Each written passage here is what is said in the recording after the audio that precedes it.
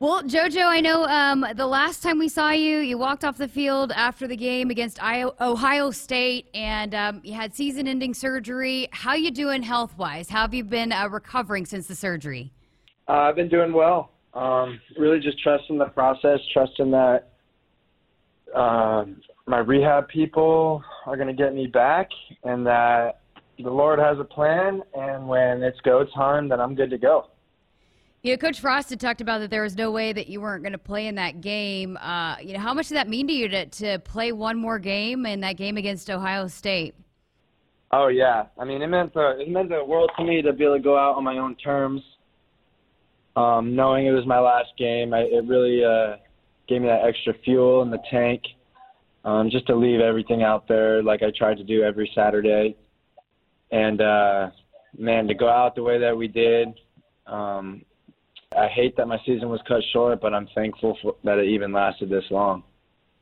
Yeah, I mean, so you're in town right now. You're going to go to the Outland Trophy Award ceremony. You are receiving the Tom Novak Award, one of those prestigious awards that's given to this team year in and year out. But, I mean, again, you just think about all the things that you overcame here and just the contributions that you made for 6 seasons. I mean, how thankful are you now that it's kind of all done that you were a Husker?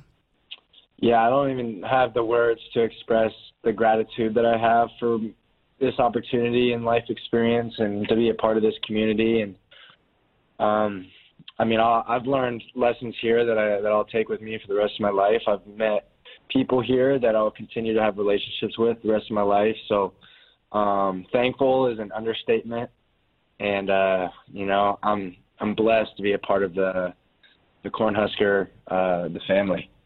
You know, I've talked to a few guys, the seniors that are done, and some guys that are seniors coming back that are going to be leaders. And, I know you guys went into last season, wanting to go to a bowl game, and you were so close in so many games. But do you feel good about, the leadership that you kind of had last year, kind of what you guys put in place to kind of continue to set this program up for the future? Yeah, I think, we did lose a lot of close games, but I don't think without the player-led leadership in that locker room that those games are that close.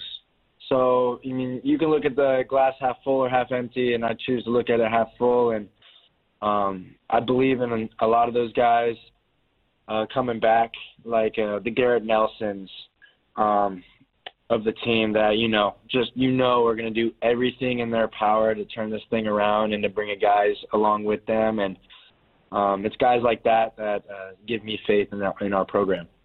The way that Black Shirts played week in and week out, you guys were so connected and fought together. And, a lot of times when you could get frustrated and, hang it up, a lot of teams might have thrown in the towel at times, but you guys kept battling. What was it about, that group of Black Shirts that you guys just kind of really came together and were so close and just had such a fight and wanted to fight with each other week in and week out? Yeah. I mean, Markel, Dismuke, Ben Stilley, and I have been here since 2016. And then a lot of the other guys, the Deontay, Honus, Taylor, we've been playing together for 3-4 years. So just the trust level that we had in another and knowing that there's other guys counting on us, and actually there's a whole team counting on us, and there's a whole state counting on us. So, I mean, despite the results and how everything went, we had the predisposition that we were going to show up every day and every game, no matter who it was, and kick the guys' tails across from us. So that was the mindset, and it showed out. And we were, even on defense, we could have made a couple more plays that could have turned the tide of the season. But it's a team game, and we were just trying to hold up our part. How much, again, I think everybody week in and week out opposing offenses, you would be the guy's name, you would be the name that, coaches, offensive coordinators would single out as that guy's a nightmare. But your versatility was something that I think across college football people took notice of.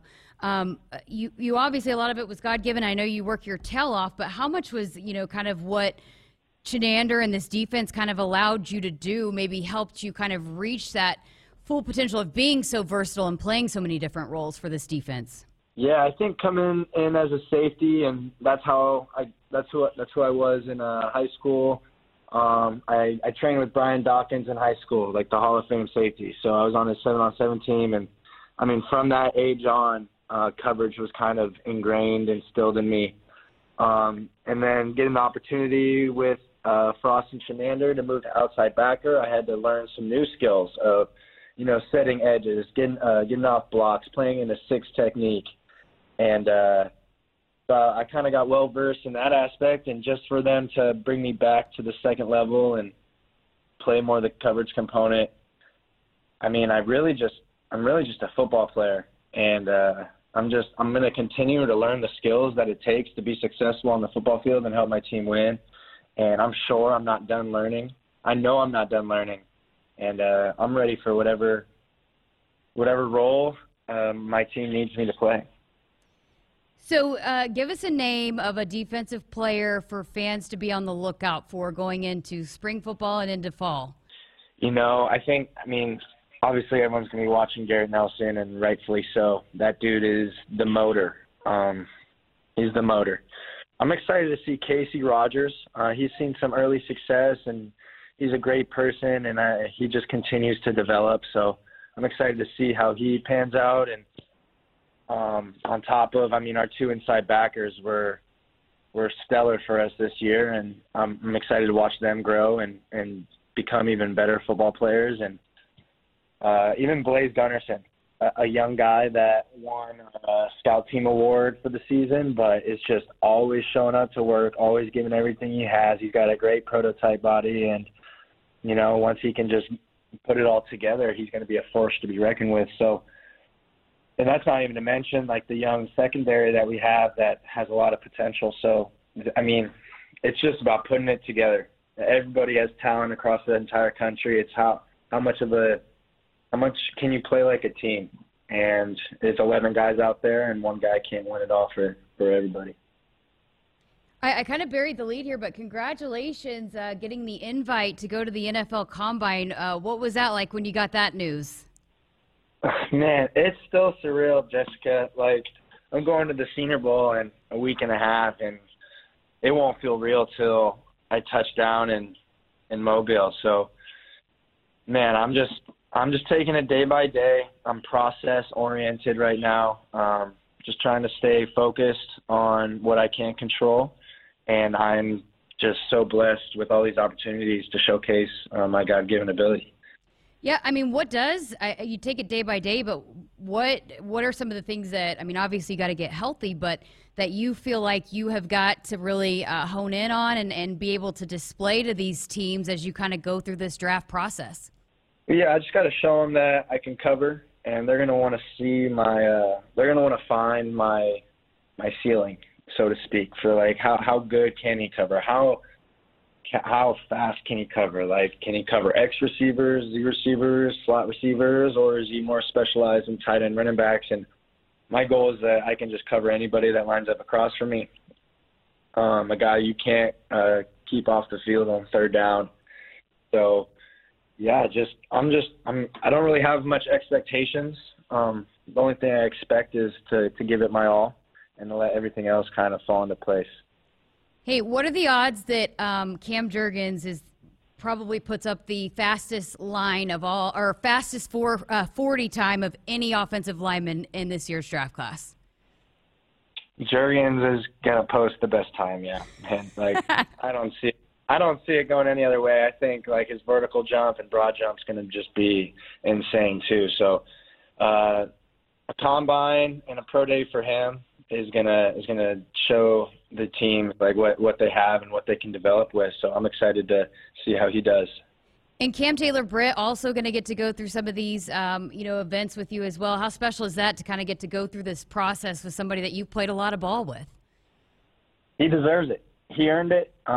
He's a heck of a talent, and any team to get him is getting a playmaker. So it is nice to have him and at the Senior Bowl and at the Combine. And I don't know how much we'll be able to see each other, but it will be comforting to know that I got somebody in my corner out there, and hoping that we can showcase ourselves. Last thing I got for you, what would be your message to Husker fans that, I mean, you are no doubt a fan favorite. People here love you and appreciated, you've given your all every single Saturday, but then also your message to them for during your career, but also for this program moving forward. Well, just know that, I mean, Husker faithful, I love you just as much as you love me, and that this is a two-way street, and it's the love that you guys have for our program that makes this program worth grinding for and worth waking up at 5 a.m. for. And just like when I was injured, just the thought of playing in front of the 90,000 fans in Memorial just got me going. And then to fulfill that dream was unbelievable. So thank you guys for making my dreams come true and being part of my journey. And now I'm a fan with you guys. So let's root on our Huskers, stay positive, and just love each other by all means. So, JoJo, thank you so much for spending some time with us. Congratulations on everything, and thanks for helping me out on my first year covering the Huskers. You were great to work with. You got it. It's been a pleasure, Jessica. Thank you.